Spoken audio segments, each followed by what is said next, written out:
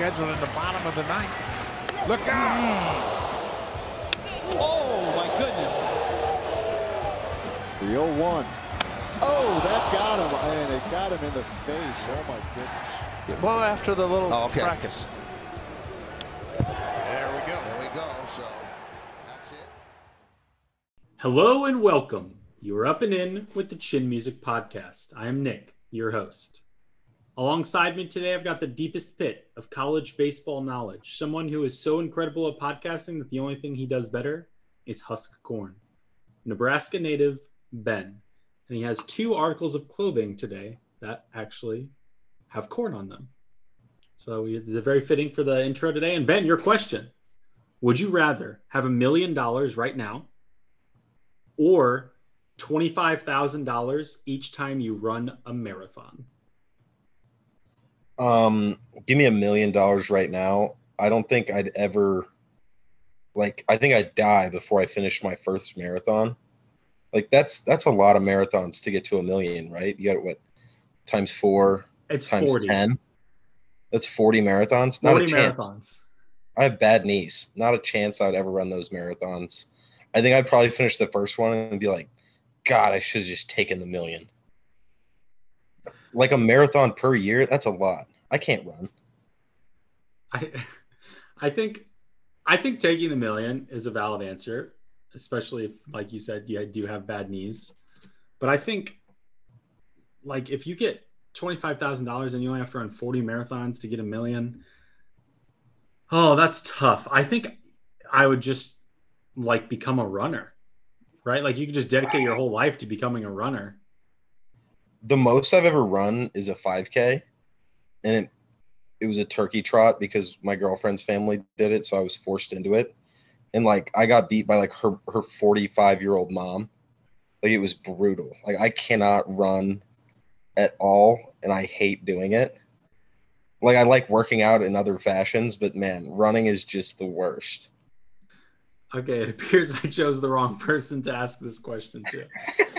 I think taking the $1 million, I would have to think about it probably a lot. Because I don't know. I think it would be a full marathon to get $25,000. So you'd have to, 40 marathons is a lot, but you could definitely do that fairly. I don't know. You could probably run 40 marathons if you really put your mind to it pretty quickly. I really hate those people who have the 26.2 stickers on their cars too. I'm like, what do you want, a cookie? You can't just run the marathon. You got to tell everyone who's driving behind you that you ran a marathon as well. Come on, we get it. You run. I think the 26.2 stickers are okay, that's fine. But when I see the 13.1 stickers. Correct. Get over it. The 13.1 stickers are all right. You got a sticker for completing half a task. Yeah. There's a funny Daniel Tosh skit about that. It's if you read half a book, do you go and tell everybody? All right. Next up, I'm honored to welcome high school football district champion and the greatest intramural quarterback that Truman State University has ever seen. Legend has it he can hit a dime from 60 yards with his eyes closed. Number 6 on the field, but number 1 on this podcast. Palmyra native Brock. Brock, I am curious what your favorite fictional character from a sports movie is. I'll start off with I must have done a really good job last podcast because I moved up the ranks. But I would say he's not really fictional, but it's the first one that came to mind. You can say if it doesn't count. But I'm going to go with, he's a real person, but Billy Bean acted by Brad Pitt in Moneyball. That's my favorite sport movie, and that's probably my favorite character. Yeah, that does kind of go against the question that was asked. Yeah, fictional is not. I will go with this is tough. I do really like Kevin Costner's I don't know if this is really fitting your role again, but the Draft Day movie, that Kevin Costner fake GM, it was so cringy, but I really, really liked that football movie. Yeah.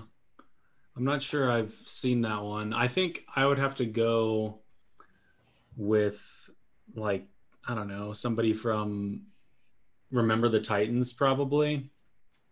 Probably Coach Boone. I think I really like Coach Boone. Bobby Boucher, is that a good choice? That counts. That counts. I don't think that's bad. Well, actually, no. For that to be your favorite fictional character from a sports movie, that's bad. I changed my mind. Okay. And we are still waiting on Vansel. He's currently on a phone call. I will do his introduction when he comes in. He said that hopefully he will be able to join us later. But let's just go into some content updates. I can get some content updates from you all. Ben, what kind of content are you taking in right now? So obviously finishing up Succession. We don't need to go more into that. I think we've talked about it every single episode since we've been back. But I started rewatching a show I watched a couple years ago. It's a Prime show called Sneaky Pete. It's about a con man. I don't know. It's not like awesome, but it's like pretty fun.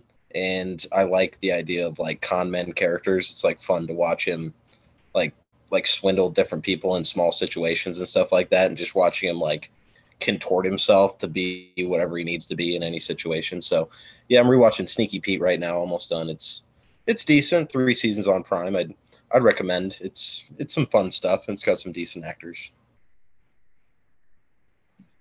Brock, what kind of content are you taking in these days? Succession as well, but last night I did happen to watch, I guess it's technically a sport, but I've been gearing up for the Indy 500 this weekend. So I watched Talladega Nights on the newly renamed Max. It's not HBO Max anymore. He is not one of my favorite fictional sports movie characters, but I did rewatch that, and it's a good old Will Ferrell throwback. What about you, Nick? I Succession, obviously. I'm really pumped for the last episode here this weekend. I've got a wedding on Sunday night, and I plan on just like walking around the wedding, being like talking about Succession. Like, does anybody want to watch the finale? We could like put it up, but I'm sure the people getting married are gonna love that. No, I'm just kidding. I won't be doing that, but I'm excited this weekend. I think I'm gonna have to wait to watch it because obviously I can't watch like at the wedding, and I don't really want to like go back after the wedding that night and watch it. So I'll probably have to stay off social media because I feel like there's just going to be spoilers everywhere. So I'll probably have to avoid my phone for a little bit.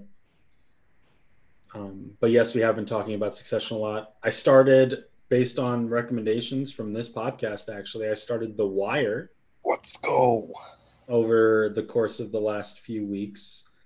And that show is very good. I'm like halfway or like I'm probably like halfway through season 1, or actually I don't know how many episodes the seasons are. I'm like 7 or 8 episodes in, and it's pretty fire. I've recommended it to every single one of my friends, and you are the second person to take me up on the recommendation, I think. So thank you, Nick. Yeah, no, it's been very good, and I've liked the beginning of it. Another show that I kind of want to talk about that I've been thinking about a little bit recently is Kaleidoscope, that show on Netflix that came out. I don't remember when it was. Like they pushed it a lot when it came out originally. Like, you can watch this show in any order. Like, I feel like it was everywhere when it was coming out, and I feel like people talked about it for like a week and then it was done. And I watched like 4 or 5 episodes of that. I think there's like 10 total or 9 total, and they're all colors, or maybe it's only 8 even. They're all colors, and you can watch them whatever way you want. I watched, I think, 3 or 4 episodes, and I really enjoyed it. But I guess I don't know. I haven't finished watching it. But I was thinking that I wanted to go back and finish watching it the other day. But now that go ahead. I was just gonna say I did watch that. I'm curious, what order are you watching it in a specific order or just a randomly generated Netflix order? It was just a random order that I selected arbitrarily. I think I've watched like green, orange, and purple, maybe. I watched one. I'm trying to like jump around the timeline a little bit so that I actually get the experience of like it not being in chronological order. Because it'll tell you, I think it tells you in the description, like this one is, 6 years before the heist, 25 years before the heist, whatever, 6 months after the heist. Like, I think you see all that. So I've been kind of jumping around. Yeah, I'm pretty lame. I watched it in chronological order. It is a very forgettable show. I did enjoy it though. It does the Gustavo Fring off of Breaking Bad. What's that actor's name? Isn't he in Kaleidoscope? I'm not sure. I've not seen Breaking Bad. I He need to is. watch that. Yeah. Stick with it. Whatever order you watch it in, it's pretty good all around. Yeah, I was pretty happy with how it was turning out when I was watching. I don't know why I never really finished it. The only problem I have with it is like at the end of each episode, it makes it a plausible ending. So it doesn't have like great flow from episode to episode and is kind of easy to like stop in the middle. Yeah, maybe. I mean, I guess I did stop in the middle, so I can speak to that. I mean, it was a long time ago when I watched it, and I haven't picked it back up. But I mean, I thought it was good, and I'll probably pick it back up at some point. Yeah, so that's kind of the content that I've been taking in. Hopefully, we can get Vancel soon. We can get his content update as well. We'll just jump right into T around the league. I'm gonna start with the second T that I had listed on the notes here because I think that's a little bit more interesting and there's a little bit more to talk about with the Yankees cheating scandal. So I guess Brock has a little bit more on this, but from what I saw is the Blue Jays announcers noticed that when Aaron Judge was batting, he was looking over towards his dugout, or he was looking. So like he's a right-handed batter and he's looking over to his like in front of him instead of or to the right of him, I guess, towards his dugout rather than looking at the pitcher. Like his eyes were like darting over. And it was obvious enough and he was doing it enough that the Blue Jays announcers like caught on to it. And then all of a sudden he, hits a home run like the pitch after he's looking over there. And then they ask him about it after the game. And I think it was pretty obvious after the game, at least, that he was lying about his reasoning for looking over there. He's like, oh yeah, some guys in the dugout were jarring and I was looking over to figure out who it was. Because we were up 6-0 at the time. And he's like, I don't think we should be talking trash when we're up 6-0. And I mean, obviously he was lying because I don't know. First of all, why are you doing that while you're like getting ready for a pitch to come? And another thing, why are you doing it multiple pitches? Like I guess if they were like continually jarring and you're like continually checking over to see who is the one that's doing it, but that still seems like kind of a ridiculous explanation from Judge. And then an additional Yankees cheating scandal is the Domingo Germán got suspended 10 games. We talked about him on a podcast couple weeks ago. I can't remember exactly, but he was like told to wash his hands. He went back, washed his hands, and came back in. Major League Baseball has said that they're really kind of trying to crack down on pitchers using, sticky stuff that allows them to have better spin rates. But there's a couple things with this suspension. One, watching like the video of it, you can see like when he puts his hand on his pants, like it's so obvious that it looks like he's got like pine tar on his hands. Like it looks pretty bad. Like when he wipes it on his leg, there's like pretty clear residue on his pants based on the replay. But it's just interesting because he's a guy that there's been talk about him cheating with the sticky stuff in a previous start like a couple weeks ago. And just additionally, like now he's suspended for the 10 games and it just, I don't know. It's not a good look for him or the Yankees really. I guess with the sticky stuff, it's a little bit interesting because it's probably just the pitcher and the coach and stuff probably just say, do your own thing. And like the coach probably isn't the one like either telling him to use sticky stuff or, whatever it might be. But it's probably more on Domingo Germán in that scenario. But my thought, and one thing that Vancel mentioned to kind of monitor the sticky stuff, and he's not here to defend his take here, but in that start when Domingo Germán got ejected, his spin rates were not significantly different than they had been the rest of the season. So I saw some people tweeting out that it kind of was a hit on the like retroactive or, like looking back at spin rates and kind of enforcing it that way just because his spin rates weren't significantly different, which I thought was interesting. So Brock, tell us a little bit more about the Judge drama. I guess you had more evidence or more stuff to talk about, and then you can talk about Domingo Roman as well. Yeah, I was scrolling through Twitter either today or yesterday, and it was more of like a breakdown of the whole situation. So there were some other clips in that same series that showed the Blue Jays coaches in the dugout yelling at the Yankees coaches, calling them explicit, like cussing at them, calling them fat boys, this, that, and the other. And well, the reason they were yelling was because the coaches on the first and third base lines, there's little coaches boxes. If you ever go to a game or watch a game, you don't really see those coaches line on TV, but if you go to a game, you'll see there's boxes. Well, it's like very, very loosely enforced, never enforced really, that the coaches need to stand in the box. Well, the Yankees coaches were standing outside of the box, and the theory is that the first base coach down the first base line was standing outside of the box to read the hand signals from the catcher. I can't remember who was pitching that game for the Blue Jays, but he wasn't using the pitch comm, so they think that he was reading the sign and then relaying it to Judge, and that's why Judge kept looking over there at him because he had a hand signal for what pitch was coming, which is cheating. But there's been no real headline of that, so I think it's more speculative than anything. But um, yeah, that was really one thing that I hadn't seen a whole lot of. Obviously, there were all those videos of Judge looking to the right, which is just very odd.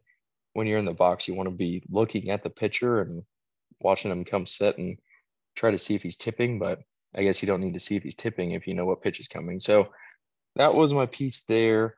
And then as far as the sticky stuff goes, I think he kind of hit the nail on the head with that one. I made the joke earlier before we got on here, and I'm going to say it again.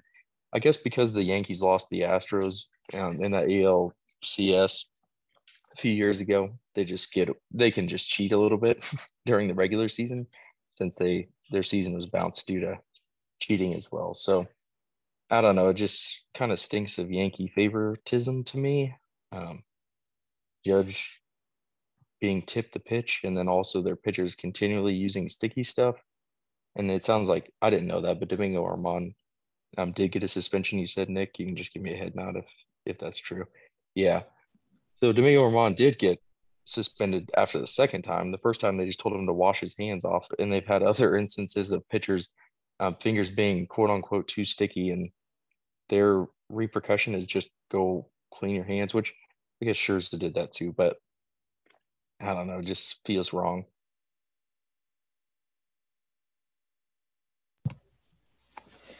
Yeah, I dislike the Yankees, and I agree that there's maybe some favoritism going on here as being like the most iconic franchise of all time. But I mean, kind of makes sense. The Yankees kind of have to be panicking a little bit right now. You see the Orioles with, all the wins they're having, Tampa Bay Rays absolutely dominating, Toronto Blue Jays maybe like the most talented roster in the division, and the Red Sox overperforming. So, I mean, doesn't surprise me that they'd turn to something like this, but I'm always thinking the worst of the Yankees. So, that's me. Yeah, another thing that I left off with the coaches box, the MLB is now enforcing for the first time in recorded history that the first and third base coach has to stay in the box. They can't like toe the line or step outside of the line. So the MLB saying that and doing that makes me think that they were reading the signals. But again, with pitch count being so prevalent, I feel like stealing signs is kind of hard, or would be mitigate. The risk is mitigated because of the pitch comp. So I think they just said, no, you can't stand outside of the box. So there's no gray area with that. Yeah, that's crazy. I feel like I've been to tons of games and watched tons of games, and I've never seen the coaches anywhere near the boxes. Like they're always so far out of it. And I guess, yeah, I mean, that obviously involves the coaches if the coaches were like looking at the signs and doing something to Judge to indicate to him what pitch was coming. But I'm curious if you guys have any thoughts about Domingo Armand and using, whatever substance he's using to make his hand sticky. It's like the second start he's run into problems with. Like, what do you think the coaches have like to say in that situation? What kind of input do you think they have? Like, do you think they'll go to Domingo Ramon, like after that first instance? Do they go to Domingo Ramon and say, hey, we need you to only use this or only do that? Or like what kind of, or do you think it's all kind of on the pitchers in that scenario? Like I said, obviously the one where the coach is like taking the signs and motioning to judge, potentially, hypothetically, allegedly, would involve the coaches. But I'm curious what a coach involvement in this Domingo Ramon stuff would be. I mean, they have to have some awareness, right? I remember Aaron Boone giving an interview after Herman was accused the first time against the Twins, and he talked about how Herman likes to hit the rosin in the dugout or whatever. So clearly they have at least some sort of idea what these guys are doing in the dugout pre-inning, pre-game, But, I mean, that seems more like an individual player thing, but you got to have some awareness what's happening in your dugout there, right? I mean, it's 26-man roster. I mean, it's kind of your job to have an understanding of what your players are doing. So I think that kind of falls on, both parties, especially the second time around getting accused of using it. But I mean, it's definitely harder to say, because these guys are full-grown adults. I mean, I don't think the manager should have to babysit them, but he clearly had an understanding of what Herman liked to do between innings. So I feel like he has to know something's going on there. Can the MLB, and this is maybe a hot take, but can the MLB just come out with some like regulated substance that they give all pitchers? Like rosin used to be that, but now if you're too sweaty and use too much rosin, then you're done. Like if they just come out with some sort of substance, say this is what we're using now, and they can control how sticky, like the maximum stickiness of it is, which that may be hard to do. I'm not quite sure, but I feel like there's so much gray area with the umpires saying, "Oh, this is my level of stickiness that's too sticky," and then others may not care at all, and they just let them pitch. Yeah, I think the problem that you just pointed to, like having that maximum level of stick to the substance is the issue. I think that a lot of guys, at least from what I've seen on social media and stuff, are saying things like rosin interacts with different people's sweat differently. And, like there's a whole spectrum of what rosin does for different guys and how they use it. And I guess it probably has a decent amount to do with like how much rosin, and like I saw that experiment where they mixed it with rubbing alcohol and it made it super sticky. So I don't know. I don't really know what there is that they can do. Players can now only use maple syrup. Bingo. Uniform sticky substance, and it's syrup. Bingo. That has got to be stickier than the spider tack even. I feel like I always wash my hands like 4 times when I'm eating pancakes because it always gets on my fork or my knife, and it's just the worst experience ever. I can't stand it. All right. We can move on past the Yankees and talk about Zach Hample. I don't even know if that's how you pronounce his name. I don't know much about this guy, but I guess there's this guy, Zach Hample, who goes to baseball games all over the country, and he tries to catch big, important baseballs. So he'll be sitting, where like a guy might hit his first home run, or like he was at all those Yankees games when Judge was trying to hit his 62nd. And he's caught, I think, a couple of like pretty important baseballs.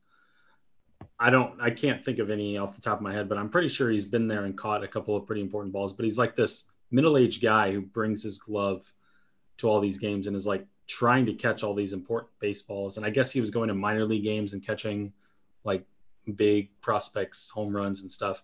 But some minor league stadiums have now come out and started banning him from the games. And I'm curious if you guys have any thoughts here.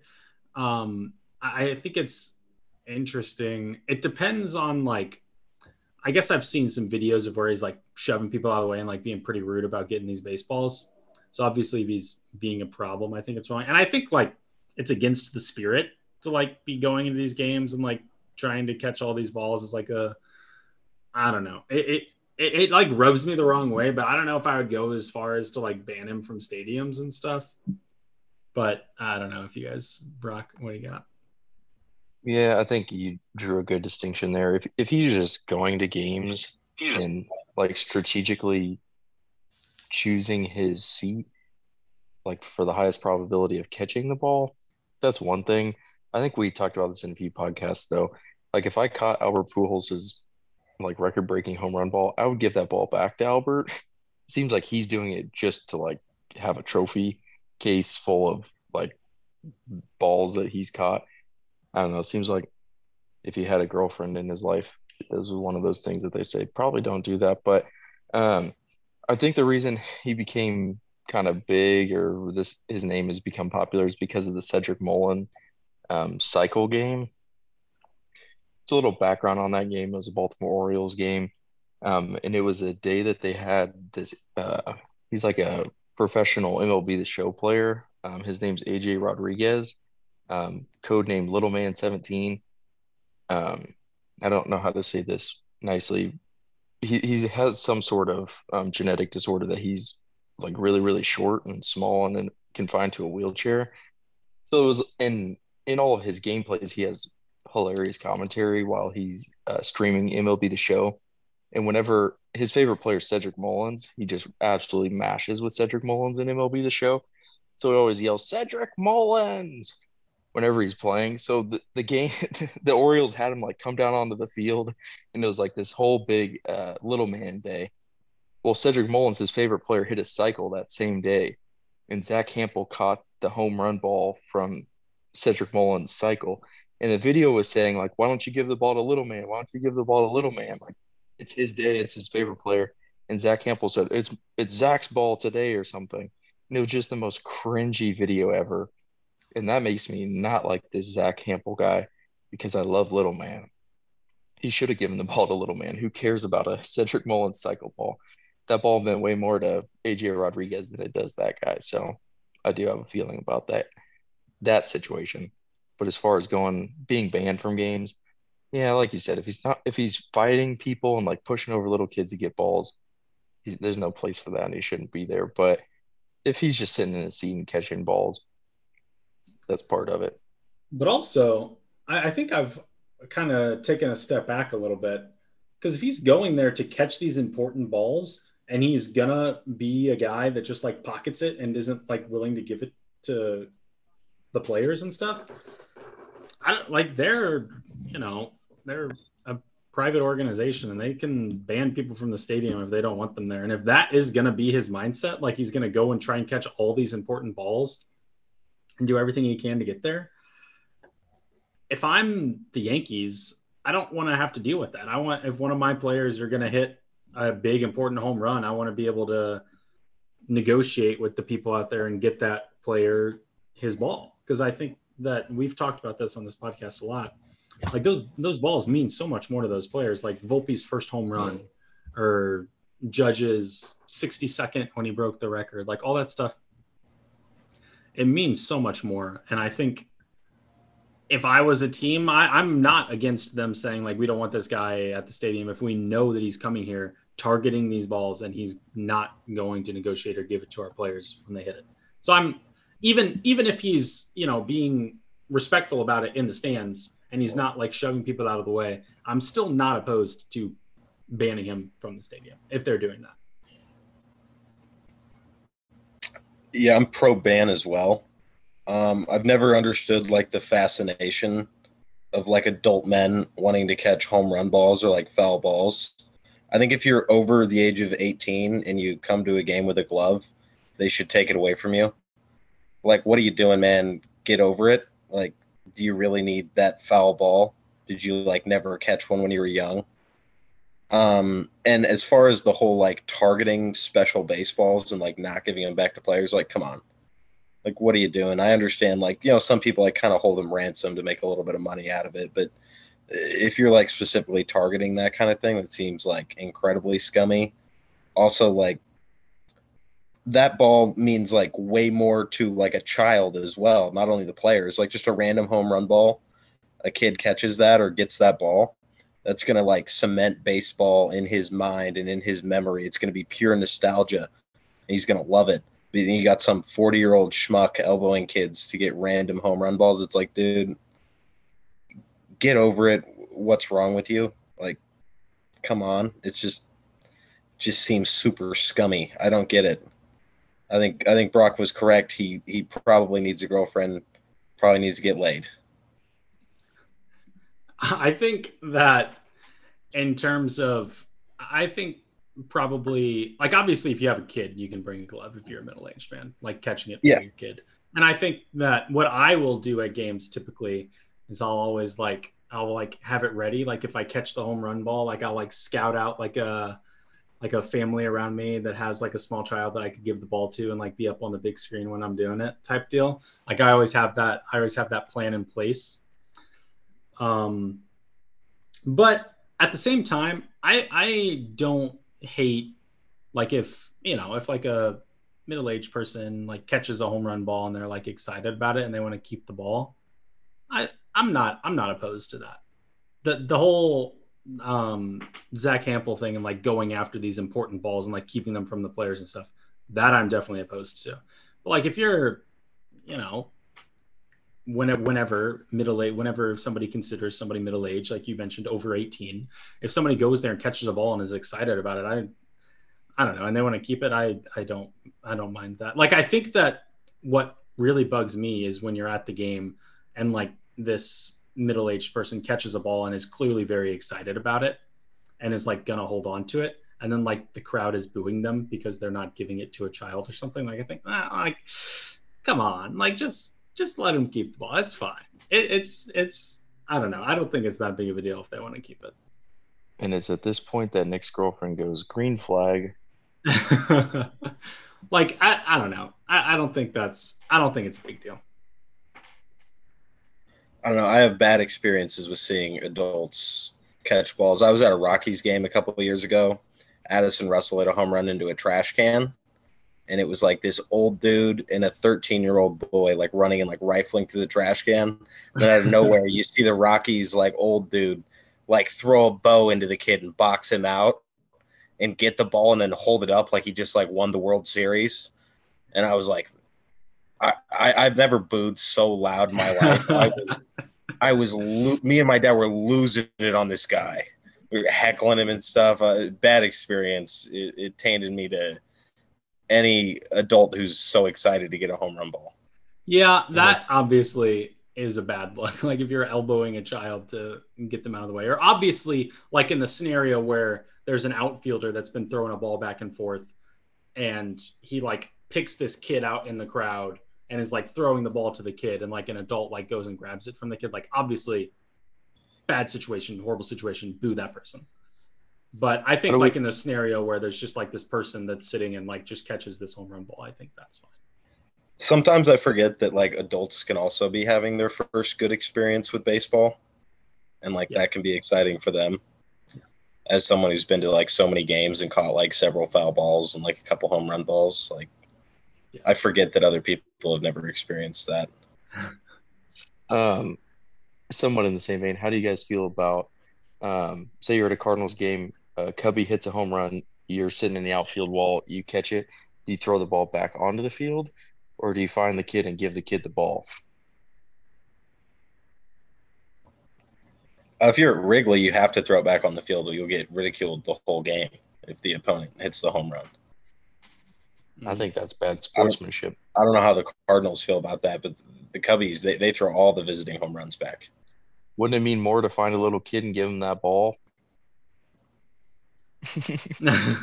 Yeah, I think I'm with Brock here. I think it depends on like if I'm at a big game and the opposing team hits a home run, I'm like, I don't know. I probably would look for somebody like a child that's a fan of the other team and try and give it to them. I'm trying to show off my arm strength. I want to get scouted. Yeah, but like if it's like a Cardinals Yankees playoff like World Series game and Judge hits a home run, I'm throwing that back and hitting him while he's running the bases. That's just Bush League Wrigley stuff. All right. Well, I'm glad that we all decided that minor league stadiums banning Zach Hample is okay. We're going to do a little segment, Would You Rather? I think most people listening to this podcast are listening for fantasy purposes. So I think we'll kind of keep it in a fantasy light. We'll start off, and I think Ben will probably want to talk about this one. I want Christopher Morel, or do I want Jorge Soler? Which one of those players do I want on my fantasy team? So, you got two guys who, one former Cub, one a current Cub.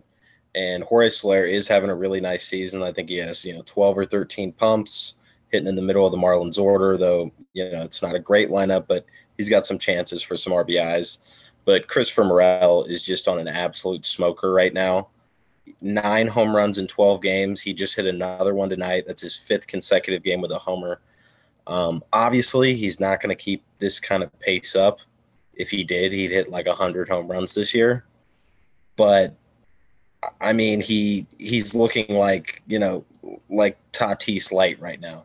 Plus, you get the added benefit that he's probably going to steal double-digit bags, something Soler doesn't bring to the table. And I'd also make the argument that I think the Cubs lineup, though it does have flaws, is probably a little bit better than the Marlins. So between those two, I'm going to go with Christopher Morel. However, if you do have Christopher Morel in fantasy, this is like an all-time sell high position right now, because no one's ever going to stay on the pace of home run hitting that Christopher Morel is. This is going to be probably the hottest stretch of his whole career. So I understand selling high, but between the two, I probably got to go Morel here.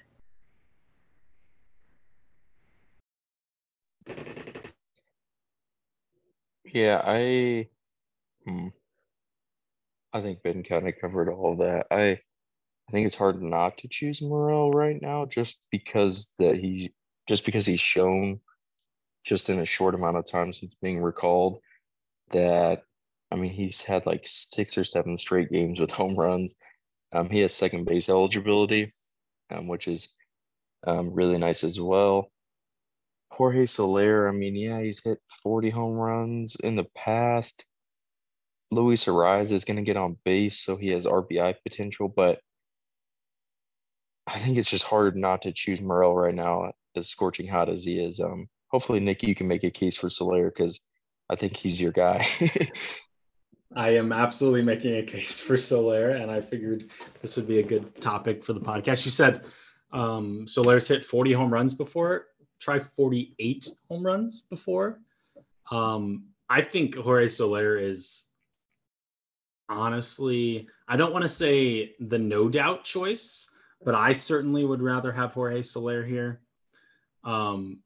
If we had to guess what Christopher Morel's strikeout rate is right now, what would we guess here? Oh, 40%-ish. He's K'ing a lot. 37.5%. Yeah. And that's during this hot streak. So I think it's just not going to be sustained at all. Like, his barrel percentage is 30% right now. There's just no way any player will ever do that. And the 37% strikeout rate, I feel like we saw the same thing from Morel last season. He came up, he was hot for a stretch, and then his Ks caught up to him, and he ended up at the end of the year in the bottom 4% of the league in strikeout percentage. And I just think he's not good enough to overcome that. And I think his walk percentage, he's halved it since last year. He's only walking 4% of the time after he was walking 9% of the time last year, meaning his only way to get on base is hitting the ball. And right now he is striking out almost 40% of the time, which is absolutely ridiculous. It's way too high. There's no way his home run rate is going to keep up this good. I think now is the time, like Ben said, I think you should sell Christopher Morel for almost anything you can get him for right now, because I don't think at the end of the season he's going to be very valuable. Now, I will say, okay, I will say that the power speed thing is a good case for Morel, because Jorge Soler isn't going to steal a base all here. And Christopher Morel obviously is fast and is willing to run. Sprint speed 80th percentile. Like, he's going to steal obviously way more bases than Jorge Soler, and that is a case for Morel in the fantasy standpoint. But Jorge Soler's cut his strikeout rate down to 25%, which is the second or third lowest of his career. He's looking really good this year. His walk rate's right at about 10%, which is fine. It's not super low, or it's not super high, but it's not like bottom of the league type low. He's been at the top of the league in max exit velocity his entire career. He's absolutely crushing lefties this year. He's almost batting 400 against lefties, and he's hit a lot of home runs off him this year. Like, I think it's got to be Soler. And you never will question playing time with Soler, whereas you would think you would say that about Morel as well, but he started in AAA for the Cubs this year. So obviously they didn't start with the faith in him. And last year he came up and had a hot streak and then ended up sitting more towards the end of the year because he just was striking out too much, and they can't have that in the lineup. All right. I understand all those concerns. 100%. The K rate's concerning. The walk rate I'm not concerned about. When you're as hot as Morel is, you want to swing the bat. And if you've looked at like a third of his home runs, they've been on balls like well off the plate. And there are guys in the big leagues who can have a high K rate, and they have, such like special abilities like a Fernando Tatis. Obviously, that's a lofty comparison. He's not Tatis. But who can K at a high 20% rate and still be quite effective? You keep saying Tatis, which is wrong. He's Javi Baez light. Yeah, that's fair. And I was never a Javi Baez fan, if I'm being completely honest. And Javi Baez, I don't think Javi Baez struck out 37% in his entire career ever. No, he didn't. No, he did when he came up. He struck out at like almost a 50% clip his first year in the big leagues. It looks like his first year was 30%. Really? Yeah, it was 30%, 24%. He was never he struck out 34% of the time, or 33.6% of the time in 2021, which was, I think, a pretty pitiful year for him. I also think Morel's walk rate will normalize. Just when you're this hot, you want to swing the bat. And if you look at his AAA numbers, he was walking a pretty good amount at like a double-digit clip. I think the walks are going to come back once he's not quite as hot. Like, I don't think that's the type of – like, I don't think he's going to walk at like, what, a 2% clip the rest of the season. Yeah, I don't know. I think I would predict that it's much more likely that Christopher Morel is like not an everyday player for the Cubs at the end of this year. It's much more likely that is the case than he stays hot. That's fair. And when I say stays hot, I don't even mean, this obviously unsustainable home run pace that he's on right now. I just mean stays hot as in if he's a top 25 outfielder. Like, I think it's more likely that he's a bench bat on the Cubs at the end of the season than he's a top 25 outfielder at the end of the year. He has been hot for about 40 games now. If you count his AAA numbers, he has 21 homers in 41 games. It's a very long period to be hot. Entirely absurd. That is ridiculous. But I think Javi Baez is a good comp, except Christopher Morel strikes out more than Javi Baez, which is bad. Okay, so I'm taking Soler. Also, Soler crushes lefties. And if we're talking about this week specifically, I think you need everybody that has Soler available that can do like daily lineup changes needs to pick up Soler and put him in their lineup. Like, I think he's must own right now. He's in Colorado and he's playing a bunch of lefties this week. I think he needs to be in the lineup this week. But I'm just I am a big Soler fan. The next one I've got are two older guys, two veterans who are having less than desirable seasons. I'm looking at Starling Marte and Jose Abreu. Ben, which one of those guys would you rather have on your fantasy team and you think could potentially turn it around and do something with their season here? Give me Starling Marte here.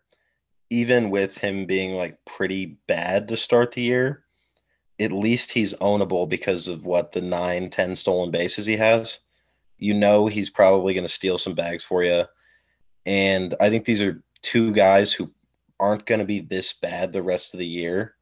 But, man, Jose Abreu concerns me. He's like 5 years older than Marte as well. So I think there's a bigger chance that Marte turns it around. And if he doesn't, he's going to give you the steals and probably some runs being in that really, really good lineup, opposed to an Astros lineup that's like kind of hot right now, but has been real sketchy this year and is not very deep. I mean, they're starting like David Hensley almost every day and a bunch of random Chaz McCormick, a bunch of random guys in that lineup. So give me Marte for some safety, and I think he has a higher chance of kind of figuring it out than Jose Abreu. Yeah, I think I'm going to preface this. It depends on what you need. If you're looking for some speed, then you go Marte. If you need RBIs, you go Abreu. The thing that concerns me with Abreu is, yeah, he's 36 years old. If you pull up his baseball savant page, he is awful. Like, his exit velocities are still pretty good, but everything else is like bottom 20th percentile. Um, his power is completely fallen off. He has 0 home runs in his last, like, I don't know how many 100 plate appearances. Um, these guys are both kind of gross. They're probably like the most dropped old guys in all of your leagues. Um, Starling Marte's sprint speed has also fallen off a cliff. Um, let me pull up his last year's here. Looks like he was 68th percentile in 2022. In 2021, it was 83rd percentile. And this year in 2023, it is 43rd percentile. So he's slowed down a lot. I was never really a big Starling Marte fan. He never really put up the counting stats to warrant him being drafted so high. I think he stole 43 bags one year, or like 2 or 3 years ago, like 2021 maybe. So he's still drafted highly. Man, I don't like either of these guys, but I'm going to go with Jose Abreu just because, yes, what Ben said is true. The Astros have struggled. But I think with the addition of Jose Altuve this week, that things start to pick back up. Ducks will be on the pond for him to just knock guys in. He's an RBI king. He led the AL in RBIs like 2 years ago with the White Sox, who were really, really bad. His clutch, if you play MLB The Show, his clutch is 120. He might bat 200, but when runners are on, he's going to bat 450. So I'm going to lean Jose Abreu, but I'm not happy with either selection. I am in a similar boat. I am going to be leaning Jose Abreu. I think he's got, like you mentioned, the RBI potential. The Starling Marte speed thing, I think, is going. I think if you have Starling Marte and you can get anything out of his name value and the fact that he has a lot of steals right now, I think that you should. He's, like Brock said, he's below 50th percentile on sprint speed this year, and he's getting caught stealing a lot more later in his career. It has actually fallen off a cliff over these last 2 or 3 years. I have dropped them both in my Dynasty League. I think, I don't think either of them has much value. I'm very worried about Jose Abreu just being done, but I think that Jose Abreu turning it around looks a lot better than Starling Marte turning it around. And for that reason, I think that Jose Abreu is worth more, because I think Jose Abreu could lead the league in RBIs in any given month for the rest of this season, and I wouldn't be particularly surprised. I just think the Mets are struggling right now, and I think that they're going to stop sending Starling Marte because he's getting caught so much. And I don't think he's going to be stealing many bases. He's not getting on base. He's batting in the back half of that lineup. I don't think Starling Marte is somebody that we can really rely on anymore. But I guess from like a dynasty perspective, Starling Marte is younger than Jose Abreu. And if Jose Abreu is, I don't know. I don't think either of them holds much value in any league. I basically is my final say. The next one I've got are we're moving to pitchers now. We've got 3 would you rather's for pitchers. First one I've got is Alek Manoah or Yuri Perez. We'll start with Barack on this one. As an Alek Manoah dynasty holder, I guess I should start saying their teams for the people who don't care about fantasy. He's a pitcher for the Toronto Blue Jays, and Yuri Perez was the #1 pitching prospect. Just got called up 2 or 3 weeks ago for the Miami Marlins.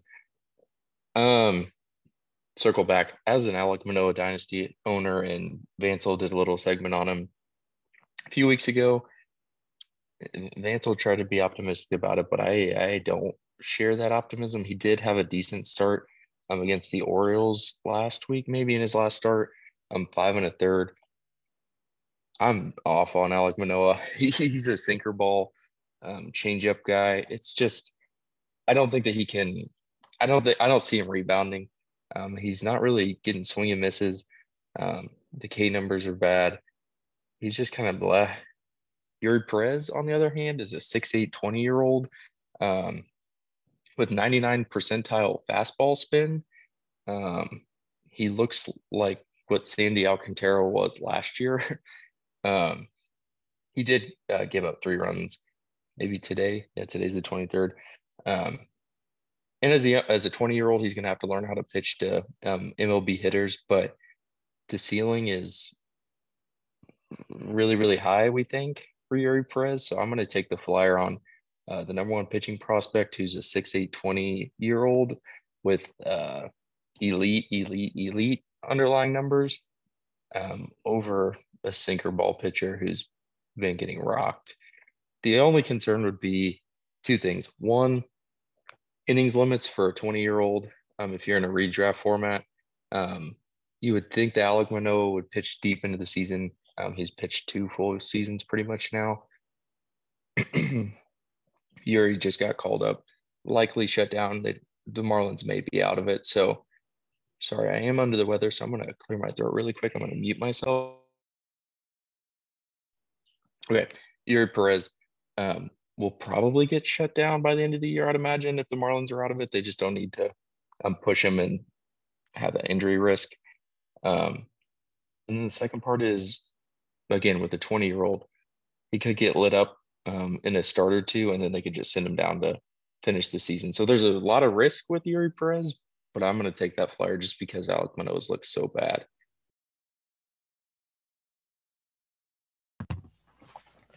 So as a Yuri Perez owner, I'm actually going to go with Alek Manoah here for a lot of the reasons Brock just mentioned, with the fact that he's not going to get shut down. He's going to pitch, deeper into ball games. So Yuri in his first 3 starts hasn't gone past 5 innings, and they haven't really let him. I think his max amount of pitches in a game has been like 91. So in a categories league like ours, it's really tough to see a guy kind of go out there and dominate, but then they're going to pull him before he ever gets a chance to get a quality start or gets a chance to rack up serious K numbers. Yuri Perez, like all the way in Dynasty, I mean, the underlying numbers are nuts. His fastball has higher RPMs than Bryce Miller's does. I mean, he's going to be a crazy good pitcher. But this year, if someone offered me Alek Manoah for Yuri Perez right now, I would probably take it. He's a horse, and I don't think he's going to be this bad all year. I mean, he's got to figure something out right. And Yuri just kind of gives me those concerns with the shutdown. He's only 20. They clearly don't want to push him at all. So I think he's kind of like an overrated fantasy asset at this point. He's been kind of frustrating to own. He's been good for my ERA, but man, it's really annoying that they pull him after the 5th inning every time he pitches. Only went 4 1/3 tonight. That's always going to be kind of frustrating, and he's probably not even going to finish the season in the rotation. So long term, give me Yuri Perez over Alek Manoah any day of the week. But for this year in a fantasy league, I'm probably going to have to go with Manoah despite his struggles. Yeah, I think when I put this one on here, I thought this one would be the most lopsided, but I'm surprised that you were both so kind of close on it. And I say that I thought it was going to be the most lopsided, and I think I'm going to do kind of a cop-out answer. I think it depends on your team and kind of what your record is and what you need moving forward and kind of the structure of your league.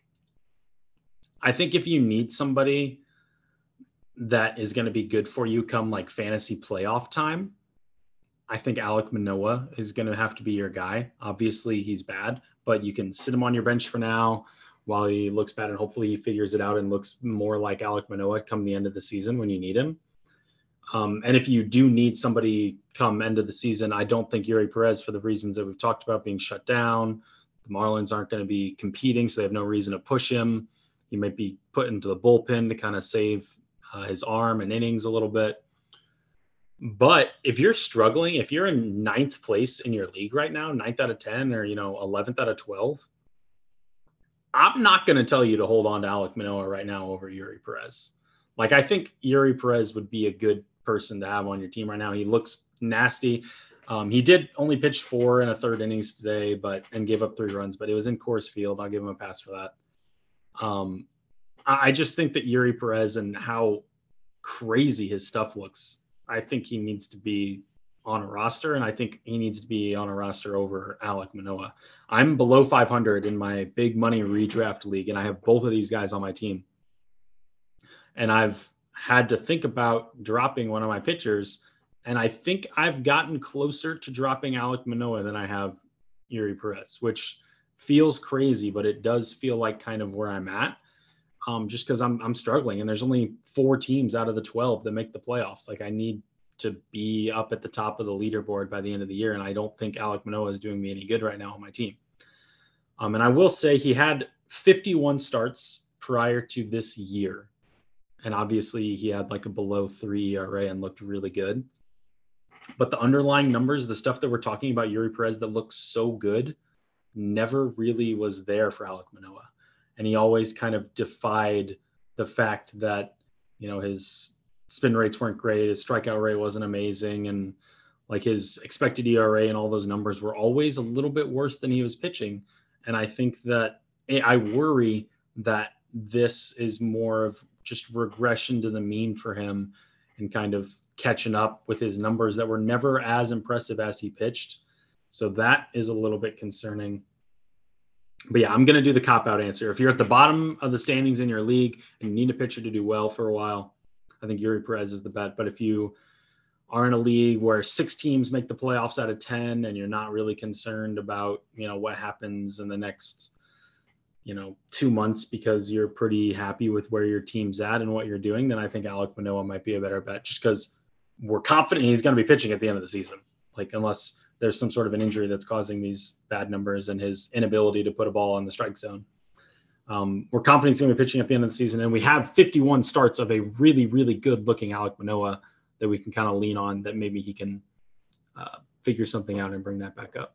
So it is a little bit of a cop-out. Also, I think that like a points roto league can kind of be a little bit of a distinction here. Like, if you need, like, wins are really big in points leagues because it's a lot of points, and like racking up innings is really good for points leagues.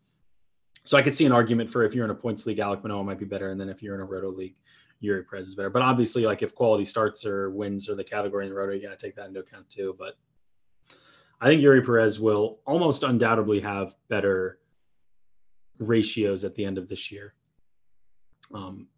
So I think that's another way you can look at it too. So it's a little bit of a cop-out answer, kind of a little bit of both of them, but Yuri Perez is very exciting. Next one we've got is 2 more pitchers. We've got Mitch Keller or Kodai Senga. I think had I asked this question like 2 weeks ago or even just a week ago, I don't think it would have been close at all. I think that Kodai Senga's most recent 13 strikeout performance kind of gave us a little bit of like what he could be, or what he kind of like he could take the league by storm, maybe, like moving forward, if he's really figured something out. That ghost fork looked really good in this last start and got a lot of swings on it, and everything looked good. He had 13 Ks. It's hard to argue with that.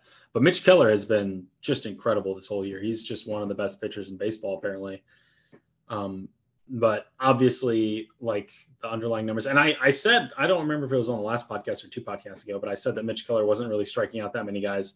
All of a sudden, he started to strike guys out, but his swinging strike rate isn't actually like as impressive as even, I think Kodai Senga's is probably maybe a little bit better.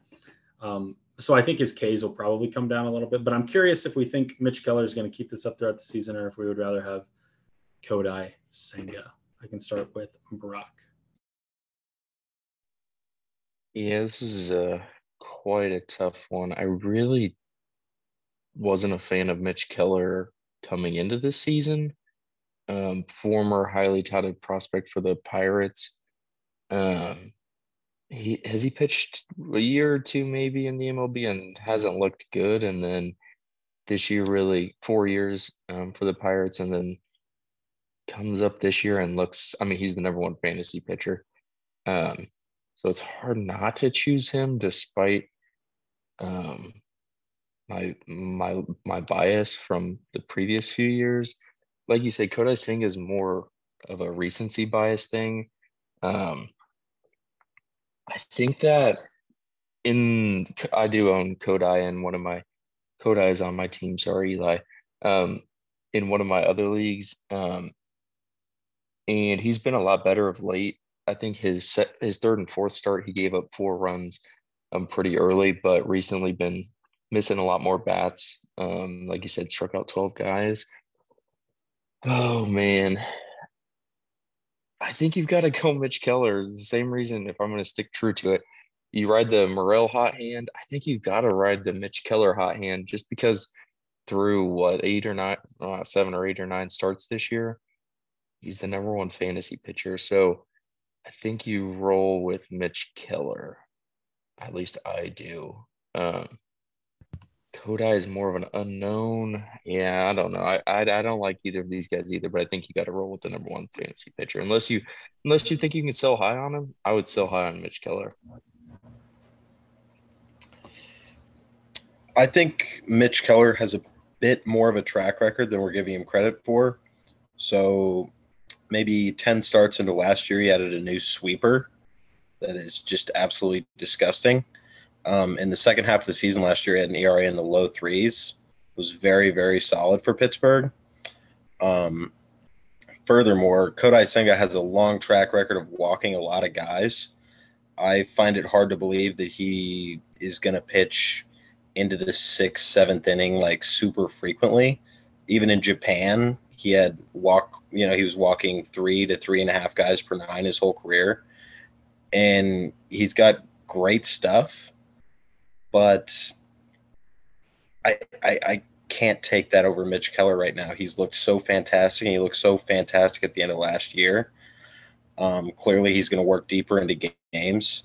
And, he might not have those spectacular, games like Kodai showed out in his last start. But, I mean, he seems like he's going to be a real consistent top of the line pitcher for the Pirates for the next, however many years they have him. Kodai is very talented, obviously has great stuff, but I think the control is always going to be an issue. He's 30. It was always an issue in Japan, and it's shown to be an issue in the big leagues. I like him a lot, but I think Mitch Keller might be a legitimate 1-2 in the big leagues, where I see Senga as a high upside 3 who could give you, a lot of Ks on any given day, but he can also go out there and have no control and, walk 4 or 5 and just destroy your whip. I think we're all going to agree for the first time through this segment. I am also taking Mitch Keller for a lot of the same reasons that Ben just mentioned. I think Kodai just has control issues, and they're too prevalent, and he clearly has not overcome them. Even this start where he had 13 Ks, I think he still walked 3 guys. I don't know if he's had a start this season where he hasn't walked 3 guys. I'll pull that up real quick. Or if he has, it's only been one, or it's been very few games where he hasn't walked 3 guys. And that's in each start, 3 guys in each start. So I think that you can't ignore that. And there was, I can't remember, I think it was Chris Towers on the CBS podcast was talking about Kodai Senga's ghost fork and how it seems this year that it's been incredibly effective against teams the first time they've seen it. So like the first game against a team, which was the case with this 13 strikeout performance he just had, that ghost fork is getting everybody to be swinging and missing. Whereas when they see it again or deeper into games, they start seeing it a little bit better, and it isn't quite a novelty anymore, and it's not quite as effective. So I think I'm going with Mitch Keller. I don't think this one's particularly close for me. I like Mitch Keller. I like Mitch Keller quite a bit. I had a prediction at the beginning of the season that Mitch Keller was going to be 2021 Robbie Ray or whatever season Robbie Ray, did he win the Cy Young? I don't remember if he won the Cy Young or not, but he had one season where he was incredible. And I predicted that Mitch Keller was going to do that this year. So the more and more Mitch Keller does this, the better I feel about that prediction. And yeah, I mean, I am a big Mitch Keller fan. So I think we all are in agreement on this one for the first time. The next one, I predict we will probably all be in agreement again, but we will start with Ben on Chris Sale or Garrett Cole. Did you just throw this in because you traded Garrett Cole for Chris Sale plus? I mean, you got to go Garrett Cole. He's probably been the most consistent and best fantasy pitcher in baseball for the last 5 years. He like single-handedly carried my pitching staff into the playoffs one year when he had like 280 Ks.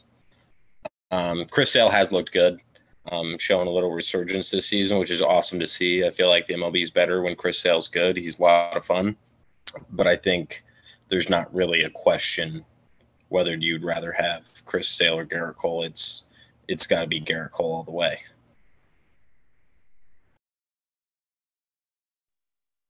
Yeah, as the beneficiary of Garrett Cole in that deal, dealing Chris Sale and Jordan Lawler for him in a dynasty format, I'm also going to have to choose Garrett Cole. However, Garrett Cole's looked pretty bad in his last few starts.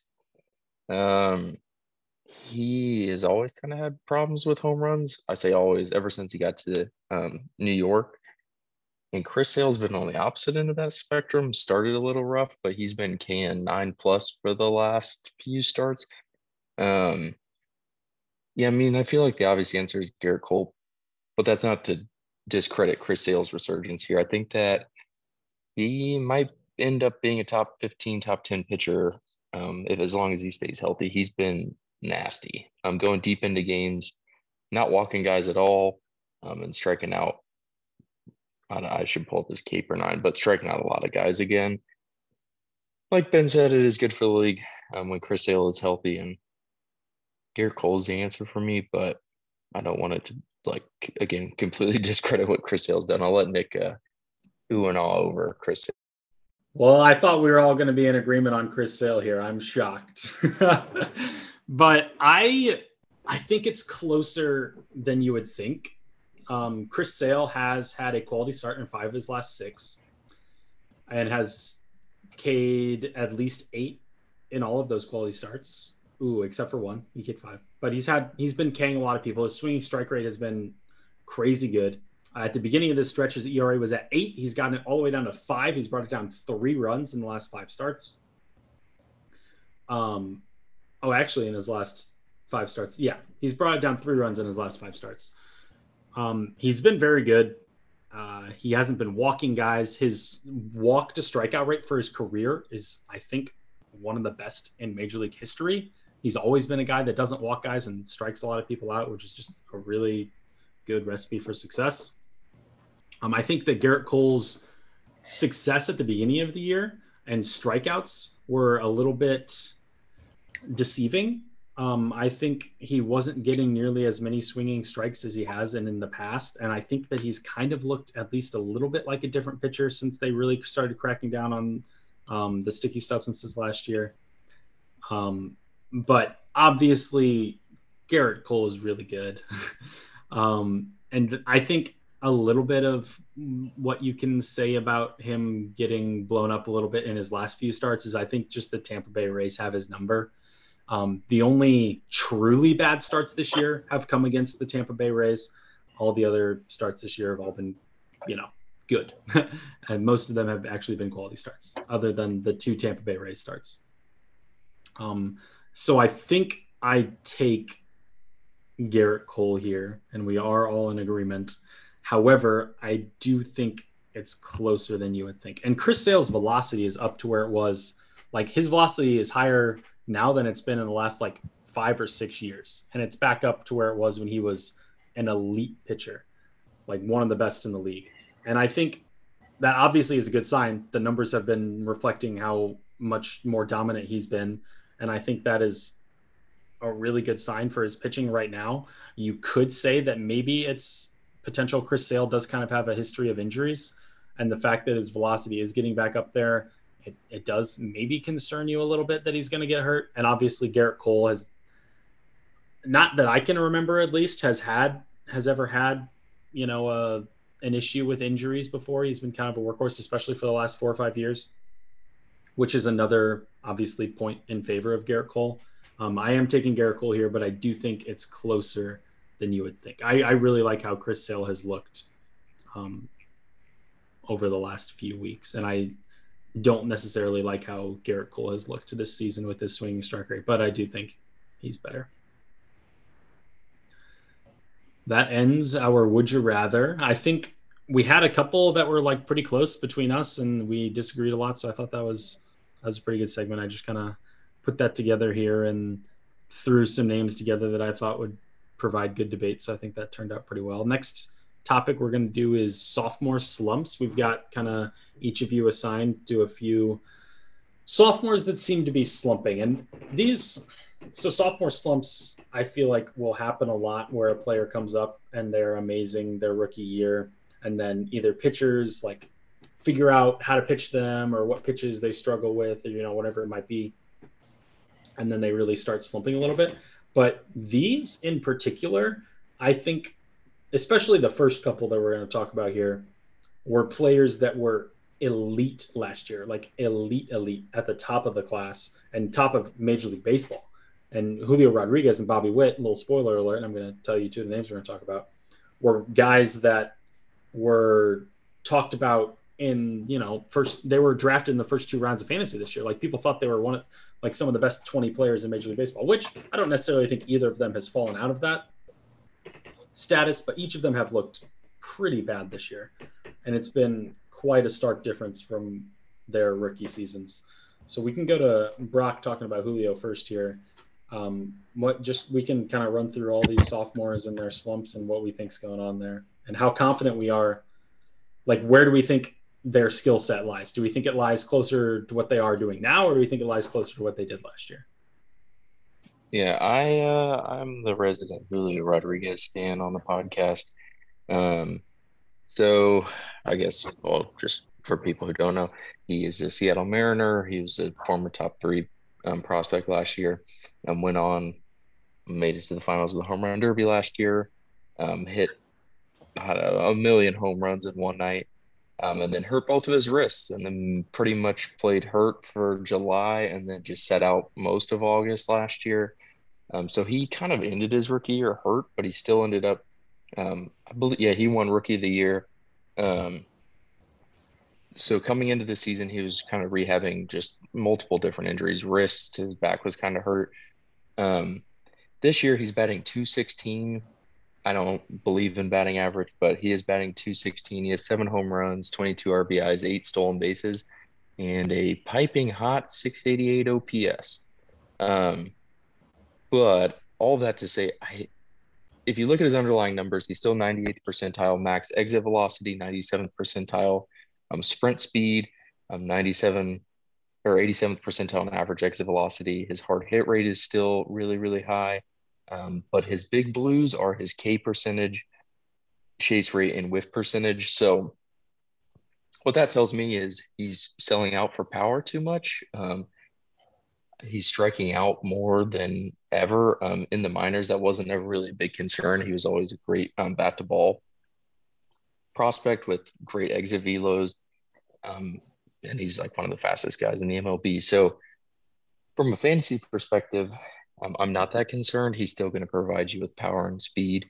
It's going to hurt the OPS and average, but I'm not worried at all. Last year, he started really, really, really slow, if you remember.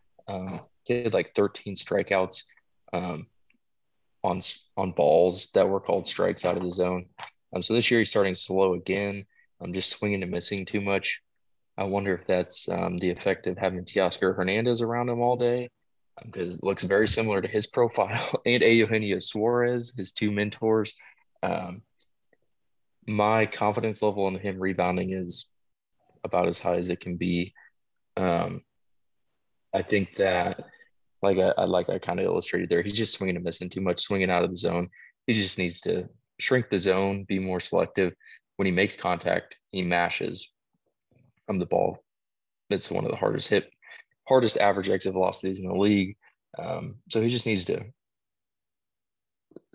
find his zone again. So I'm really not worried about Julio Rodriguez in real life or from a dynasty perspective. And who knows? Maybe this is just what he is all year, low average, but he hits 35 home runs with 25 steals, and that's still elite. Like that's a first 2-round pick in fantasy. So I'm not super concerned. And like I said, last year, let me pull up the stats from last year. Last year he had I can't see. He almost went 30-30 last year, and he missed a month and a half. So when he gets hot, he's going to be hot. So not worried at all. Ben, tell us about Bobby Witt. Okay, so I feel like I'm going to echo some similar things Brock said about Julio Rodriguez here.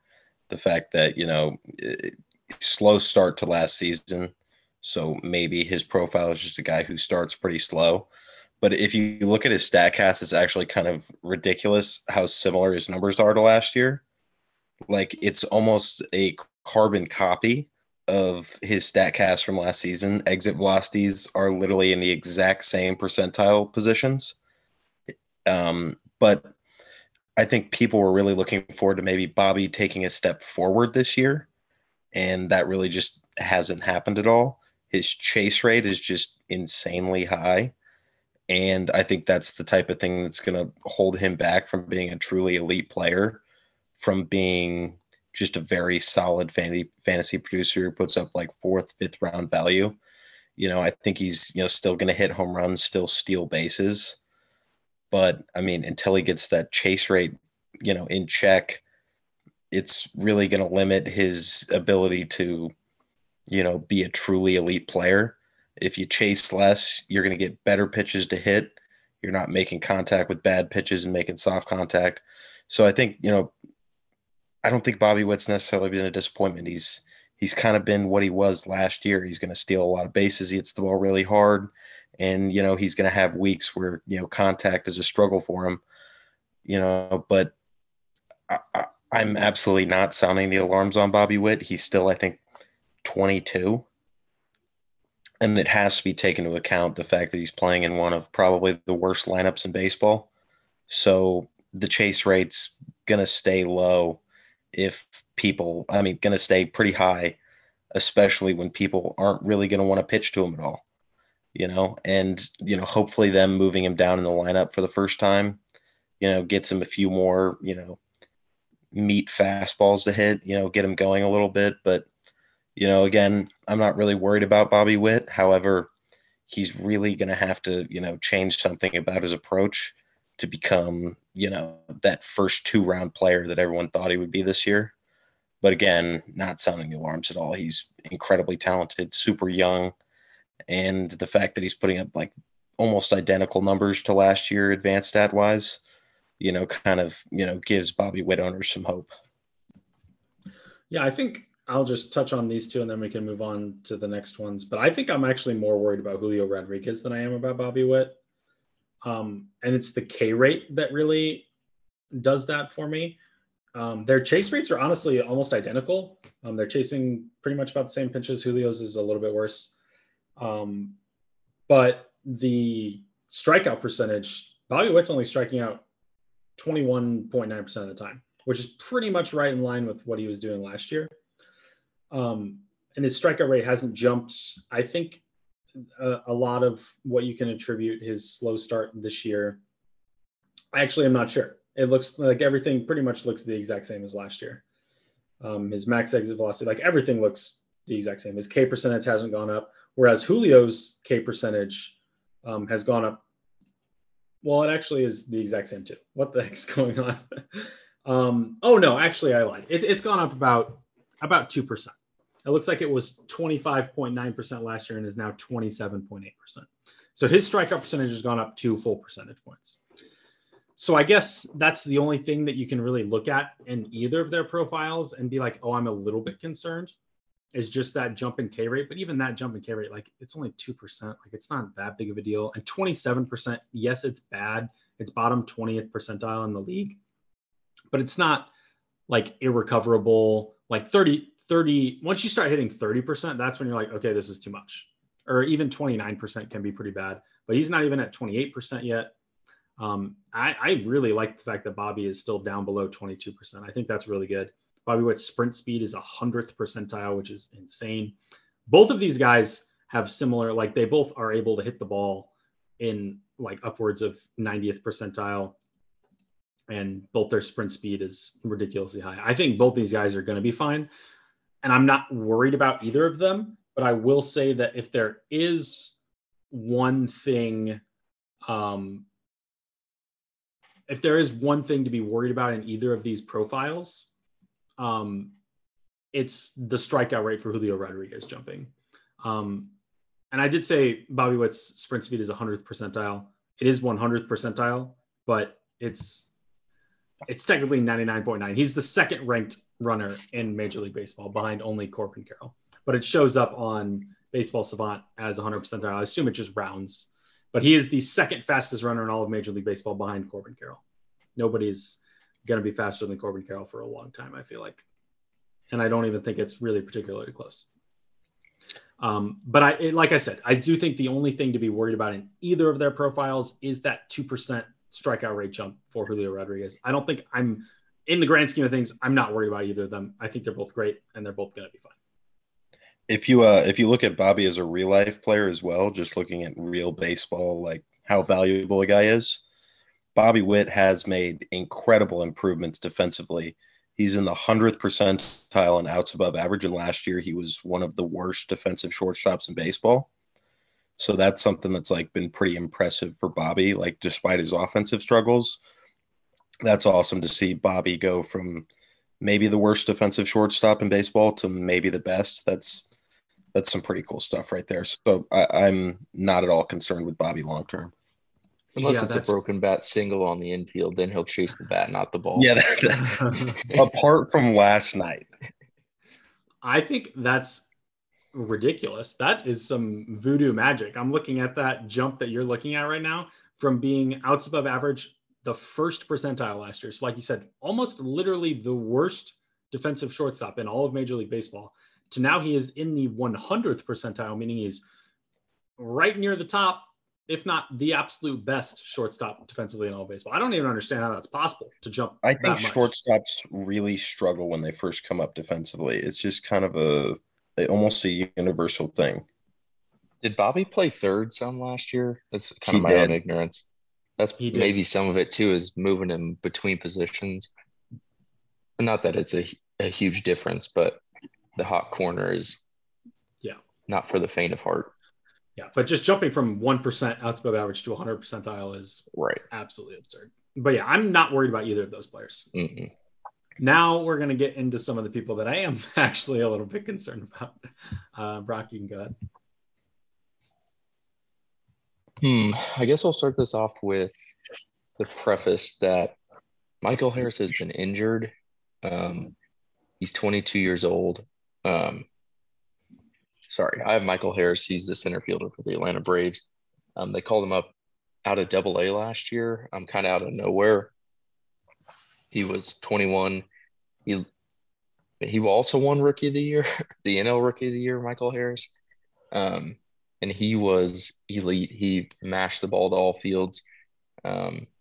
He hit 19 home runs, stole 20 bags. So 2020 season, in like half a year. And then this year, coming into the year, in one of the first few games, I honestly don't remember how he did it, but he hurt his knee. He was rehabbing his knee. In the games before he hurt his knee, he looked pretty bad. He wasn't making much contact. He's rehabbing his knee. He comes back, and then he hurts his back.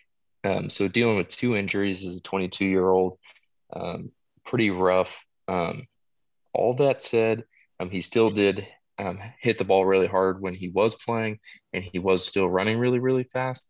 So I want to give him the benefit of the doubt just because, again, he's 22, dealing with two injuries. He really hasn't played that many games. Let me see how many games he's played this year. Nikki got that up quick for me because I am really bad about pulling up stats while I'm trying to I talk. see he But has 86 at bats.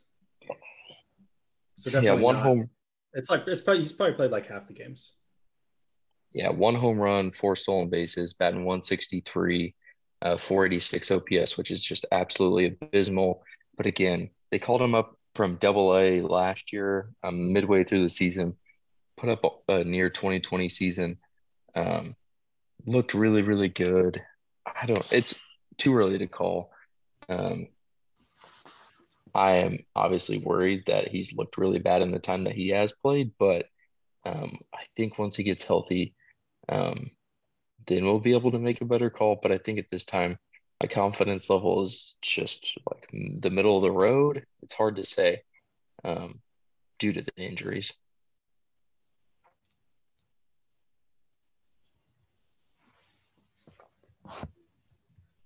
Ben, you want to Any- talk about MJ? Yeah, I'll hop into MJ Melendez here. So this is the guy who's probably had the worst luck in baseball all season. Um, so he's hitting 211, which actually isn't much worse than what he hit last year. I think he hit 217 last year, something around there.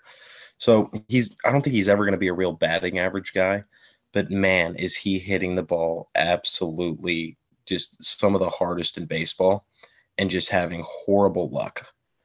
Um, this is a guy who I think's due to kind of, break through a wall here soon and just have some of these hard hit balls start to drop. I saw a stat early in the season where he had like 9 batted balls where he hit like a certain mile an hour with a certain launch angle, and like the expected like batting average for those balls was like 600, and he was like 0 for 9 on them. I mean, that's just brutal. Um, he's hitting the ball so hard, and yeah, his walk rate's down a little bit, and his K rate's up. The whiff percentage is huge, but I mean, this is clearly a very talented hitter who can absolutely smoke the baseball. I also think it's important to note that like he's a catcher, so about 99% of catchers, unless you're Adley Rutschman, JT Realmuto, or Will Smith, are pretty imperfect hitters. So it's far too soon to give up on a guy like MJ Melendez, especially with all the talent he has. Like I said, just horrible luck to start the year, hitting the ball so hard. I feel like he's a guy who's just due to start seeing, more balls fall in gaps, more balls hit over the wall. It also sucks that he plays in Kaufman, which is just a horrible park for hitters, which I think has nerfed a lot of his numbers. I mean, I think if he plays in Great American, we're talking about him as like one of the most surprising breakout players of the year because he'd probably have like 12 nukes right now. Um, but I'm really not worried about MJ, how hard he hits the ball. Um, you know, the K rate's always going to be high, I think, but I don't think I don't think this is a super concerning sophomore slump. Again, he's one of those guys whose advanced stats are kind of mirroring what he did last year. He's just, not having any sort of luck at all. I don't think he's ever going to hit for a super high average, but you got to think some of these real hard hit balls he hits into the gaps got to start falling here soon because there's no one who's had worse luck in baseball so far this year than MJ Melendez.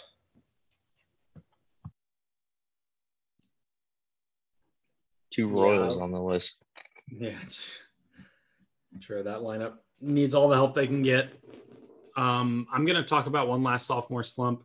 And this sophomore slump is a little bit of an asterisk sophomore slump. It's Jeremy Pena.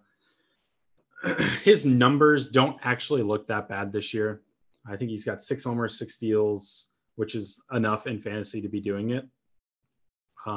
But he has been a little bit worse pretty much across the board this year. But it's just been a little bit in every single category. Like his K percentage is a little bit worse. His, max exit velocity is actually quite a bit lower. His hard hit rate's down, slugging percentage is down. Like everything's just down, like just a little bit. But the one thing that's down a ton is his defense. Actually, it's funny we went from Bobby Witt to Jeremy Pena in this way, but Jeremy Pena was, in terms of outs above average, I guess as a shortstop, was 92nd percentile last year, so really good. But this year he's all the way down to 9th percentile. So he had something happen where he no longer can play defense anymore, apparently. And everything else is just kind of down. I guess I didn't realize how fast he was. He's 95th percentile sprint speed last year and 96th percentile sprint speed this year. Like, he's a fast player. But he only had 11 steals last year. I don't understand why he's not running more. I guess just the Astros don't run a ton. He doesn't walk ever, which doesn't help. So he's rarely, like, obviously walks put you on first base and are good opportunities to steal. His walk percentage is less than 4% on his career. It's 3.8, super, super low. It's only 3.6 this year. So that obviously takes away running opportunities, but also the Astros just, I don't think they run very often. I think Justin Tucker could have a lot more steals than he does. And so unfortunately that 96th percentile sprint speed, I don't think you're really going to get full advantage of, at least while the current managing is in place in Houston or while he is still a member of the Astros. Little bit of information. He leads baseball, and I think he's tied for first in baseball in caught stealing attempts. He actually has 11 attempts. He's been caught 5 times. He might just be bad at stealing bases. Maybe he's just bad at stealing bases. He's just fast. Yeah, I guess maybe his like read on the pitcher is just bad. So I guess so they are running him. He's just with 96th percentile getting caught after they made all these rules to make stealing bases easier. He's getting caught with 96th percentile sprint speed. Yeah, so I guess they're running him. I guess we can't really complain about the Astros. The Astros not running him then. Well, I think that basically the reason why I'd say it's a sophomore slump with an asterisk, like, I think who you're seeing right now from Jeremy Pena is probably just who Jeremy Pena is. And it's pretty similar to what he was last year, just slightly worse everywhere. I think he's probably somewhere in the middle of what we're seeing right now and what he was last year. But I think it's pretty much just who Jeremy Pena is. We have any other final thoughts on sophomore slumps before we move into, we'll go through news and notes pretty quick, and then Brock has a game for us today. So we'll go into news and notes. I guess the one thing that I wrote down here is Oakland had a game where they had a little over 2,000 fans there. That's a high school basketball game. Like like there are high school basketball games that have more people there than that. Like, that's ridiculous. 2,064 fans at a Major League Baseball stadium. That's absolutely ridiculous. And I'm very sad with what Oakland has been doing, or not Oakland has been doing, what the ownership has been doing, and just absolutely punting the team and not caring about the team at all for multiple years now. And it's been horrible. And I guess there was a little bit of stuff that I've been seeing where I guess Nevada and Las Vegas isn't willing to put up all the money that the owner was hoping for the stadium. So now there's like some questions whether or not they're going to actually be going there. So 2,000 fans at a stadium is absolutely ridiculous. But I'm just going to run through all these little news and notes things, and you guys can talk about all of them, one of them, or none of them, depending on what you want to talk about. I guess there's an expansion franchise proposal.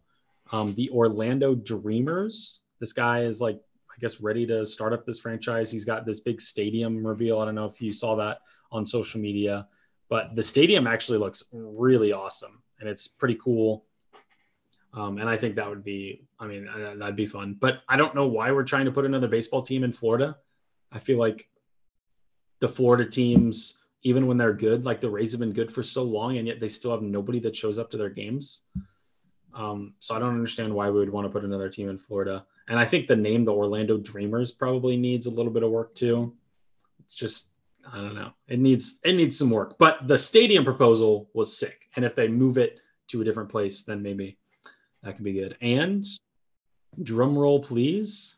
We've got Vansel coming in. I'm going to admit him. We're going to do a little bit of an introduction, and then we can continue with the news here.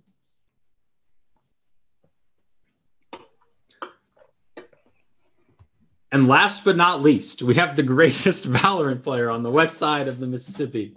It's a shame he's had to turn down offers from every Valorant esports team so he could remain fully committed to our Dynasty Fantasy Baseball League. Please carry me out of bronze. Vansel, welcome. We have missed you.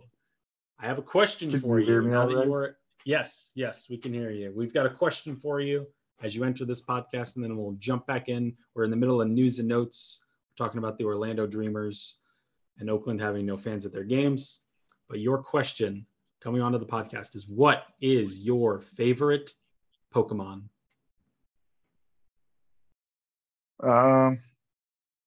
Let's go Squirtle.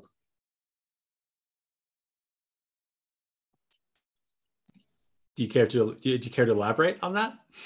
Sure. I usually always pick the water type Pokemon whenever I was growing up and playing them, and I feel like that was one of the more memorable ones. Maybe that, or what was it, Mudkip? Yeah, Mudkip was a good one as well. Would you say that first round of games was your favorite generation of Pokemon games? Yeah, I would, because I think that was my first ones, so they're definitely the most nostalgic.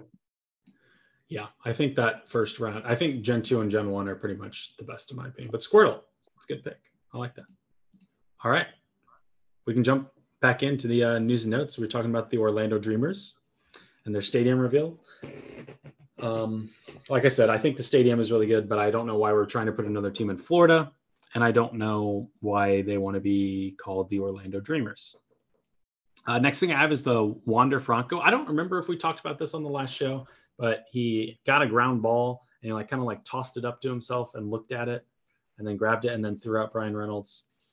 I think it was awesome. I think it was really fun to watch. And they interviewed Brian Reynolds and they were talking to him about it after the game. He's like, "Oh yeah, I saw it. It doesn't, it was dumb," or I don't remember exactly what he said, but it was like, I wasn't impressed. And I just think that doing stuff like that and having, a scenario where they're interviewing Brian Reynolds after the game, asking about how Wander Franco is tossing the ball up in the air. I think that is kind of fun, and it's good for the game. He's kind of being a little bit showy, and it just looked really cool. If you haven't seen the video, you should look it up. Wander Franco throwing out Brian Reynolds. He I don't know. It was pretty cool to watch, and I thought it was kind of fun. Obviously, I think that it makes the play so much harder than it needs to be. And if he does that and drops the ball, he looks like an absolute fool. But I thought it was pretty cool looking. And then the last thing on the news and notes, and we were actually hoping that Vansel would be back for this, so I'm glad that he is here. The Cardinals are back. All we had to do was put out a podcast called The Cardinals Implosion, and then they're back. All of a sudden, they've won, I think it was 10 of 12, maybe, and then they lost last night, and then they won again today. It's something, they're on quite the streak right now, and they've been playing very well. So that's been refreshing. Nolan Gorman has put it all together seemingly, which is exciting. We hadn't really been letting him hit against lefties, but then we put him in against one of the best lefties in Major League Baseball, in Arias in Los Angeles, and then he hit a home run off him. So I think that we'll just throw Nolan Gorman out there every single day, I imagine now. But I think that he's been obviously resurgent. I think that Lars has been kind of slowing down a little bit, but he's still getting on base. He just walks like crazy. So he's been fun to watch. Goldschmidt hit another 2 home runs today. I think, we just look good again. And it's been quite refreshing. Our pitching still has been great. I'm still frustrated that we put Liberatore in the bullpen after he came up and pitched 5 solid innings. I don't know what we're doing there. Even if we didn't need him in the rotation, I don't see why you don't just go to a 6-man. I don't know if maybe some of the old guys in the rotation refuse to do 6-man and get the extra day of rest, like Steven Matz and Wainwright. And I don't know if they refused to do a 6-man, but I think it's crazy not to just do a 6-man if you don't want to put one of them in the bullpen. I think Matz probably just belongs in the bullpen at this point, but I don't know if, that he would be willing to do that. Some of the older guys in the league are hesitant to do stuff like that, but all right, that's all the news. So we got Oakland with no fans, the Orlando Dreamers, Wander Franco, and the Cardinals. You guys can pick and choose whatever you want to respond to. Vansel, we can start with you. I'll touch briefly on the Cardinals. I said after that Tigers series that if they lost that series, I would take a break from watching them until May is over. So I haven't really been watching, and they're playing better. So you're welcome, everybody. Appreciate Except for that. Ben, I guess.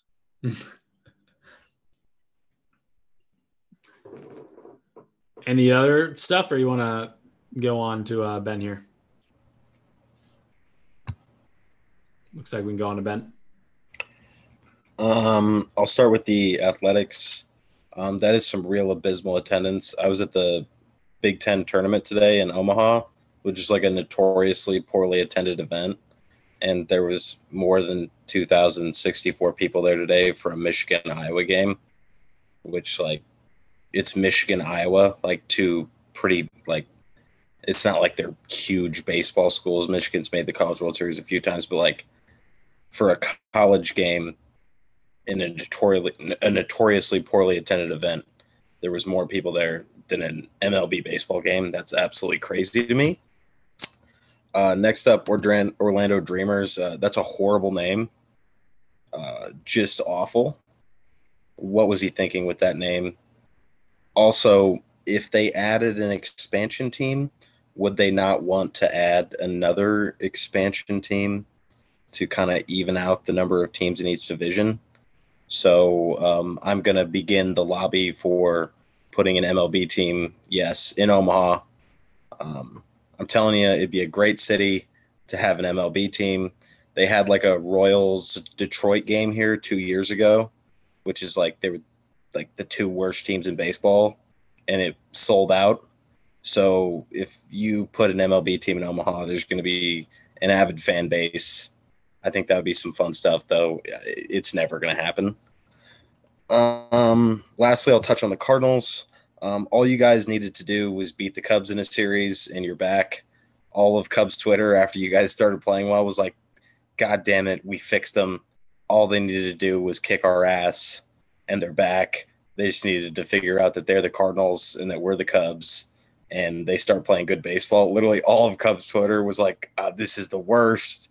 We suck, and we fixed the Cardinals at the same time. I hate life. Cubs Twitter is pretty down right now. If Christopher Morel wasn't hitting all these home runs, it would be like the saddest space on social media because of how horrible we've been. So, yeah, the Cubs fixed the Cardinals. It actually wasn't Vansel. You're welcome from Cubs fans. I'm just glad I'm going to be able to watch the games now. A few more weeks, Vansel. I'm going to go reverse order here. Yeah, Ben had my talking point. Mad props to the Chicago Cubbies for opening the floodgates. Yeah, we need to just bat Nolan Gorman every day. I mean, we moved Wilson Contreras back to catcher, and miraculously everything is still fine. He wasn't really the scapegoat all along. Wander Franco throwing the ball up in the air as he's throwing out Brian Reynolds. Brian Reynolds is a hard-o for that. I mean, it's just like a bat flip. Like, if you can do it, do it. If you don't do it, you look like a fool. So I don't think that's I don't know. I don't think that's bad sportsmanship or showboating, but I think it's kind of clean. I liked it. Orlando Dreamers. Yeah, that's a pretty tough name, but the Orlando Magic also aren't a great name. I wonder if they're trying to do like the whole Disney World, Orlando deal. But Orlando should be like the last choice. Tampa Bay already can't fill their stadium and they have like the best team in baseball. And then to Ben's point, Omaha will not get a team because that's Kansas City's TV market. They also host the Omaha Storm Chasers, whose hat I happen to be wearing. So they get to see the likes of Bobby Witt and MJ Melendez there in Omaha. All those great Royals prospects that come through the system every 20, 30 years, they get one or two. And then 2,064 fans. I mean, that's almost the same size as my hometown. So that seems like a huge turnout to me. Yeah. I don't think we should be talking expansion, especially with Oakland right there. I mean, they can't fill their stadium. They can't field a competitive team. How are we going to expand when we can't even have 30 competitive teams as it is now? Yeah, that's my little news and notes rundown. I think expanding if you're going to have an owner that's willing to invest in a team, I think is good. So I think expansion would be cool. They've talked about Montreal, I think, too, a little bit. And I think that would be a fun place. I think a Mexico team would be cool. Like Salt Lake City, I think could be cool. There's a kind of a big gap between Colorado and all of the Western teams right now that isn't really filled. I guess if they're trying to put one in Vegas, it would maybe fill that a little bit, but I think Salt Lake could be cool. And just to go back to the Cardinals thing that you mentioned again, because we haven't really talked about it since that implosion that they were having before with the whole Wilson Contreras situation. There was a quote. We didn't even talk about Jack Flaherty. Jack Flaherty's looked like he's kind of back. But there was a quote from Jack Flaherty, like kind of apologizing and more or less saying like, oh, I was just upset after my bad start. And I like took it out on, Wilson and like, it wasn't his fault. I'm happy to have him back behind the plate again, which is like obviously good for him to acknowledge that that was the case. But I think it says less about Jack and says more about the Cardinals organizationally, that they were just taking, a pitcher who just gave up 10 earned runs, and they're like taking him for his word that like, oh, it's this catcher that they had just signed to a 5-year deal. They're just going to listen to Jack Flaherty coming off this horrible start saying that he can't pitch to Wilson Contreras, and all of a sudden Wilson Contreras isn't our pitcher anymore. And then literally 2 weeks later, Jack's like, yeah, I was just pissed and I was just saying stuff. It's like, okay, then why is the Cardinals organization taking their cues from a pitcher who's pissed after giving up 10 runs and changing the whole structure of their catching for the next 5 years? Like, why are they going to do that just based on this? And then I guess maybe the reports just got blown out of proportion and stuff, but I don't know. It was frustrating. It was good to see Jack acknowledge that, but it was frustrating from the organizational standpoint that was something that even happened to begin with. Brock, did you have something you wanted to say there?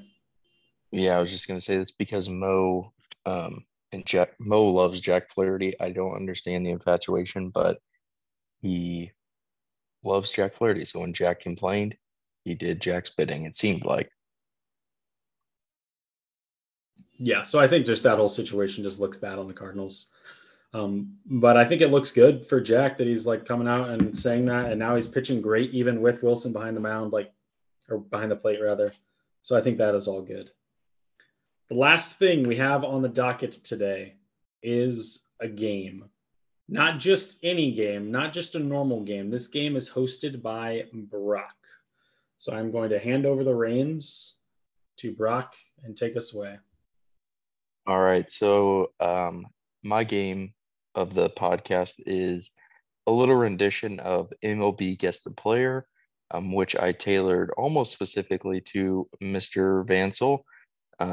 That is because they have an Instagram page. You guys can't see it because I'm on Zoom here. But my brother put me onto this and said this would be a good idea. So he sent me this link. I followed. It looks like Brendan Vansel also follows.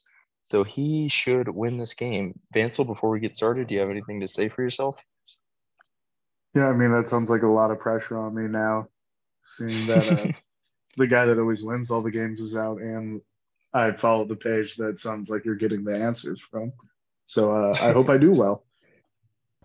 It's a little rendition. I tried not to use all of them because I figured you'd probably seen them. So without further ado, I'll explain the rules of the game here. I am going to give team names that you're going to guess the player's name, the teams that they've played for in the past. These are all current players. I thought just in the sake of making it easier, I would use current players. And we'll just do, for this, it's kind of like a buzzing in deal, but if someone buzzes in first every time, we might have to figure something else out. But Bansel, is there any way you could turn on your video camera so you could do the raise the hand?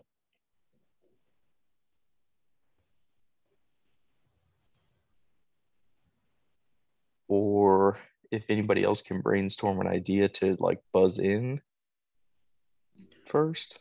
We could do that reactions hand raise. Oh, there he is. We go. We got him. All right, I'm going to clear my throat before we get started here. All right, our first one here Okay. He is so you're just going to give us all the teams that they played for, and we just buzz in and we guess, and that's guess who it is. Yep, who it is. Okay, cool. that's the game. All right, the first one here: Cleveland Guardians, Philadelphia Phillies, Cleveland Guardians, formerly the Indians, Kansas City Royals, Seattle Mariners, Pittsburgh Pirates. Is that Would you in like to repeat chronological that? order? These are in Buzz. chronological order from oldest to current. Ben Buzz. has buzzed in. Carlos Santana. That is correct. That would be Carlos Santana. Let me Very nice. Very nice. get a little tally sheet here. All right, and then our next one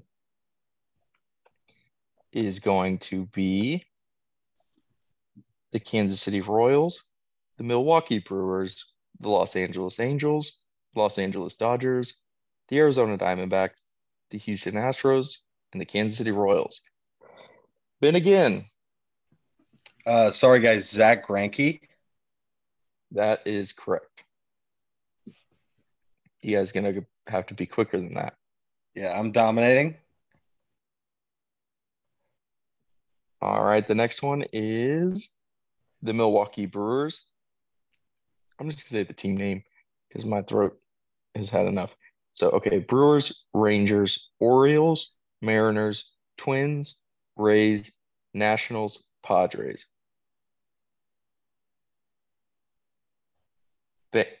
Vansel? First one that came to mind was Nelson Cruz. And that would be correct.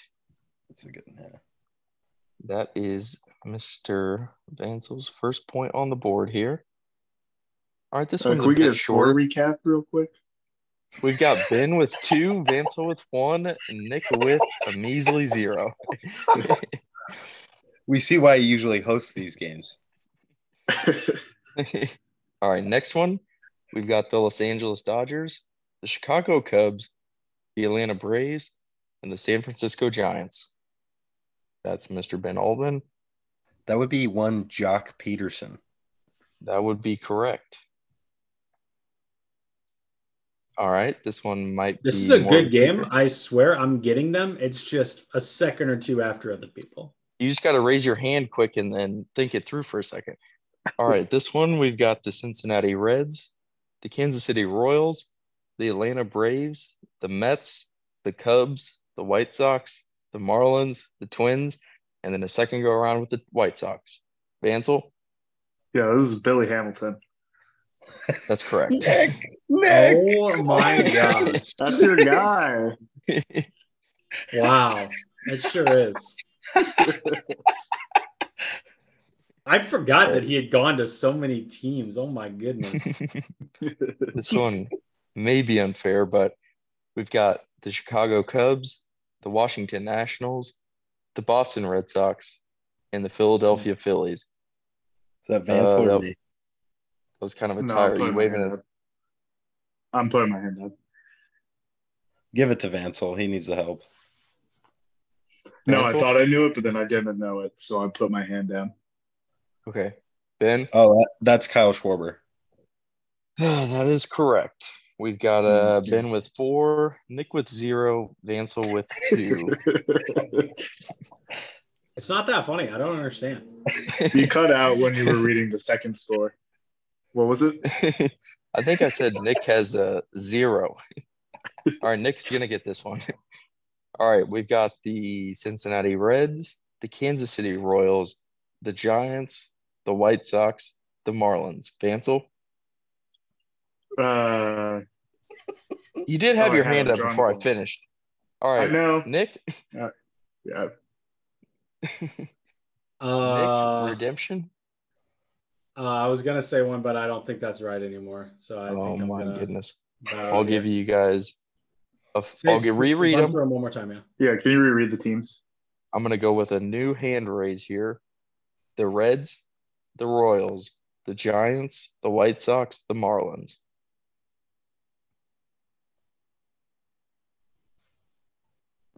Ben? No, I lied. I have no idea who it is.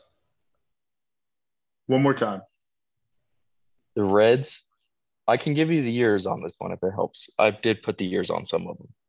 All right, he was with the Reds from 08 to 14, the Royals for 1 year and 15, the Giants from 16 to 21, the White Sox last year, currently the Marlins. Oh, I got it. As kind of a tie, I'll give it to Vansel. Johnny Cueto. That is correct. I was just trying to think who's old on the Marlins. Yeah, I think he's actually on the IL, but Yeah, I wasn't even thinking about pitchers either. all right. This one, hopefully Nick or Vansel can get quickly. I'm going to clear my throat really quick. Let me mute myself. That's a disqualification, Vansel. Do you have a guess? Yep. Tommy Pham. All right, we've got the St. Louis Cardinals, the Tampa Bay Rays, the San Diego Padres, the Cincinnati Reds, the Red Sox, and now the Mets. Oh my goodness. I could not believe he just did that. Is that I'm gonna give you 2 for that.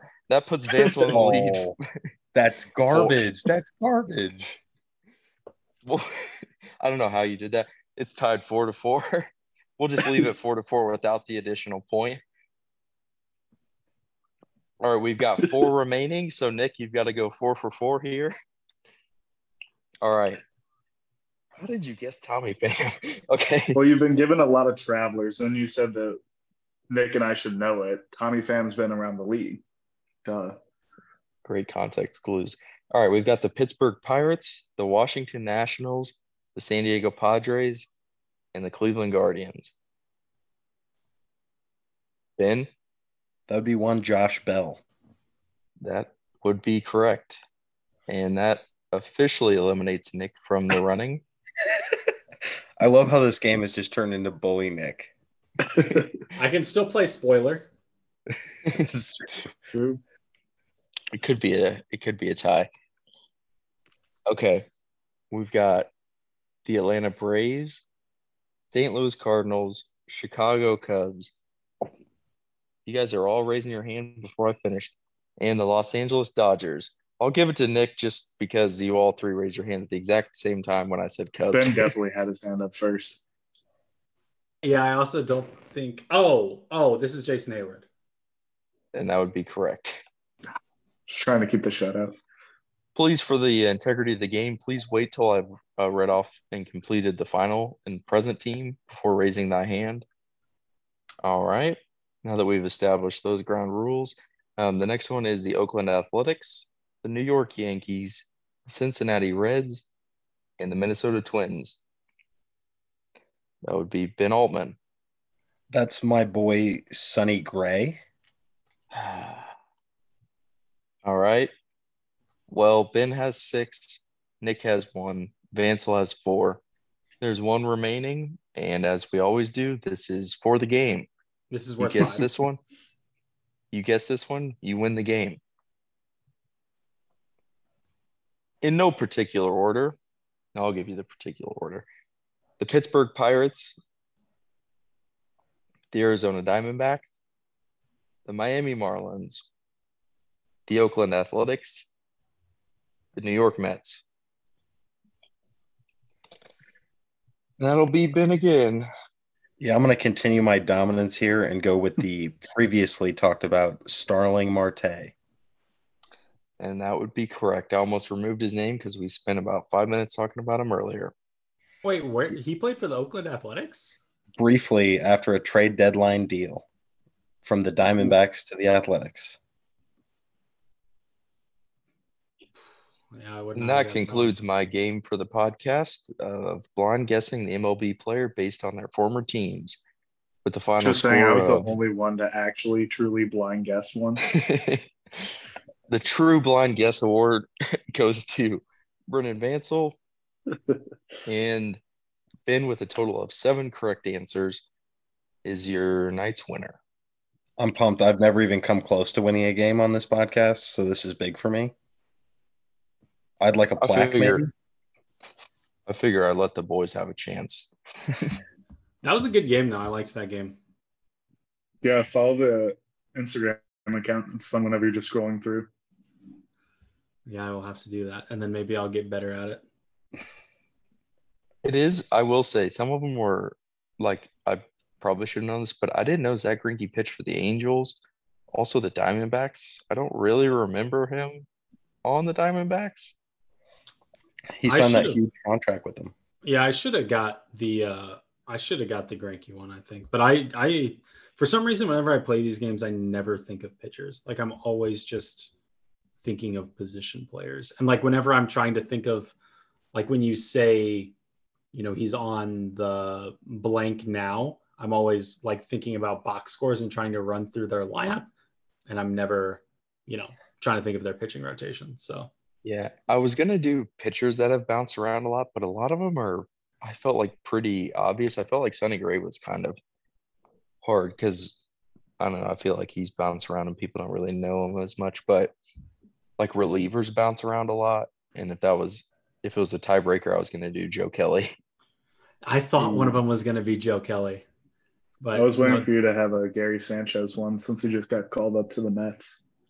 Just to really throw a I also screwball thought in there. about doing who they were drafted by, but that was that'd be really crazy. confusing. So Well, that looks like it'll be it for the podcast. I think we're pushing 2 hours once again. Does anybody have anything they want to throw in, anything they want to shout out here at the end? I guess we'll continue the Paul Harmon shout outs going. Paul Harmon, thanks for Yeah, listening. shout out to Paul. He moved into an apartment by himself. That's huge. the adult life. I'm gonna go Yeah. shout out to my brother Caden. He came up with the idea for that game, so big props. Shout out Mr. Malone for being an avid listener of the show and talking to me about it while I was uncomfortable at Brock's engagement lunch. I did get engaged. That's a shout Congrats on out. getting engaged. Congrats to Brock on getting engaged. Shout out Olivia Gooch, Brock's fiance. I'm tied down Avid for listener, life, I'm boys. sure. Avid listener, I'm sure. Never listened before. All right. Well, that's all we got. Thank you, everyone, for listening. Make sure to follow us on Twitter.